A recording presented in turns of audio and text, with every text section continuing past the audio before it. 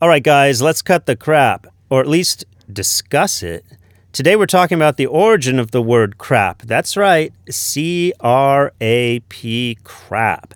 Crap as a verb is a slang for defecate. After you finish the act of defecation and gaze down at your wonderful creation, you're looking at the noun version of crap. Crap may also be used to describe nonsense, as in, I got tired of hearing all that crap.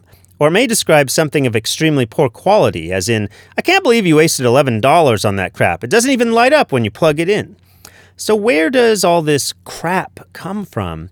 According to some word historians, crap comes from a man named Thomas Crapper, a 19th century British sanitary engineer who invented the flushing toilet and whose name became a vulgar synonym of his most famous invention. Makes sense, right? You use Thomas Crapper's toilet, you abbreviate that act to taking a crap, right? Nope.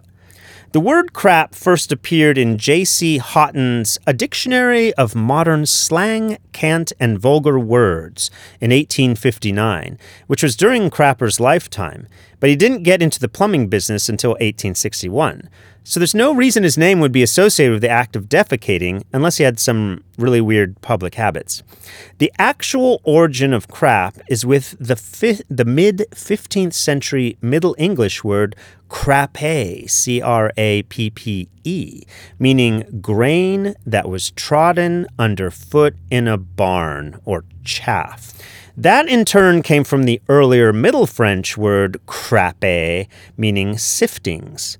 And that in turn was derived, you guessed it, from the Latin crappa or crappinum, meaning chaff. Wow, what a great word. The next time I go to the bathroom, I'm taking a crappinium. Well, I hope you don't all flush this briefing after today. Jackie Richards, signing off. Until tomorrow.